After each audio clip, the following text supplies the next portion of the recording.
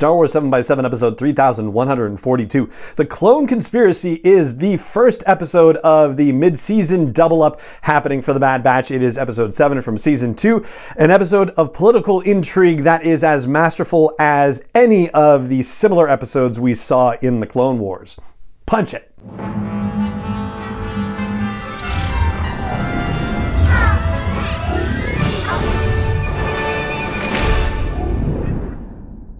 Hey Rebel Rouser, I'm Alan Voivod and this is Star Wars 7x7, your daily dose of Star Wars joy.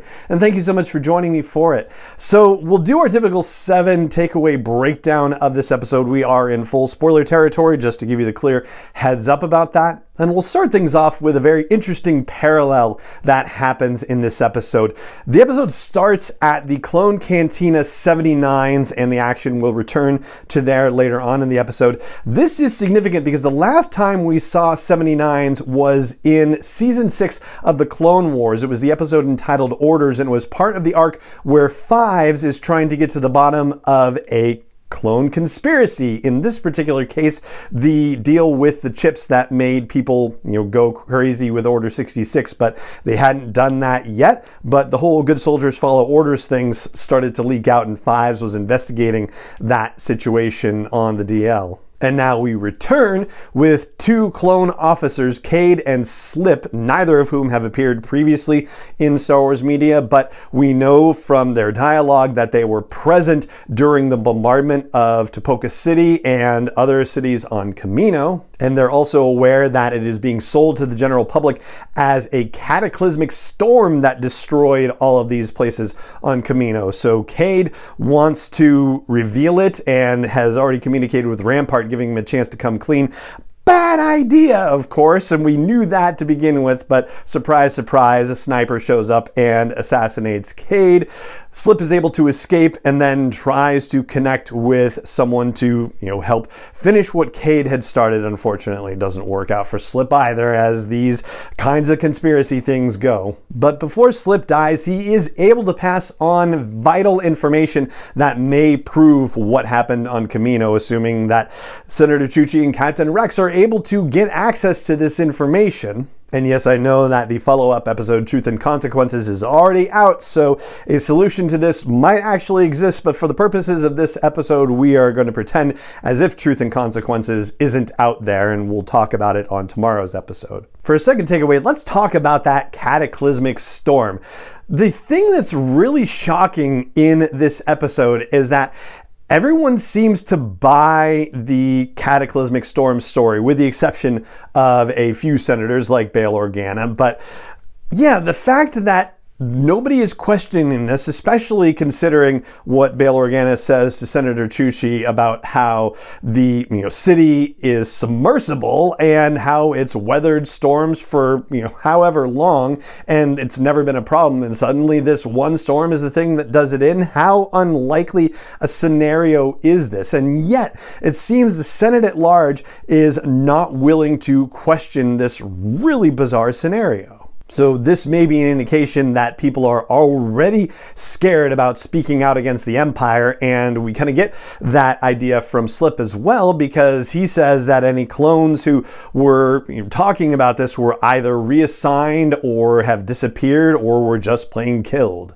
For a third takeaway, though, it seems like silence is the choice of people who are close to the source of power in the galaxy, because we hear multiple accounts of how there are insurgents in the mid-rim and outer rim. The Banking Clan and the Commerce Guild senators are particularly concerned about this, as you would expect from them. And Bail Organa says that the Emperor must be scared about this stuff when he has a secret meeting with Senator Chuchi, talking about how these insurgents are rising up, and that if things boil over too far, some systems may actually start opposing the Republic in a similar fashion to how separatist systems oppose the Republic. At least, it looks like a parallel from the outside, even though we know obviously that the whole thing was staged and manipulated by Sidious and Dooku. But yeah, be that as it may, it still kind of looks the same externally, with systems rebelling against what's happening in the Republic. For a fourth takeaway, Bail correctly identifies that the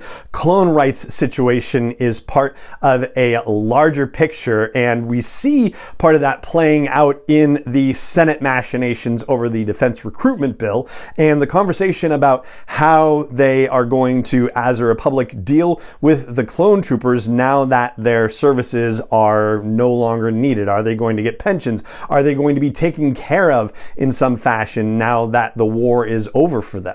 And this whole thing, the political machinations related to decommissioning the clones, as they put it, and starting up conscription through the Defense Recruitment Act, this is the kind of political stuff that we saw in the Clone Wars that is just so fascinating. And, when it was in the Clone Wars, you were kind of like, well, is this show a kid's show or is it an adult show? But really it's both, and it's fascinating how well they navigate these very complicated political situations and still do it in a way that makes it very easy to absorb and understand. I mean, they're talking about some seriously difficult issues, like how do you care for your veterans? How do you care for your warriors once the war is ended? What is your obligation as a society to these people? And speaking of those political machinations, we find out that Tarkin has talked to Mas Amedda and told him that Rampart is supposed to make sure the defense recruitment bill gets through the Senate, and assured Mas Amedda that Rampart would get it done, but it certainly seems like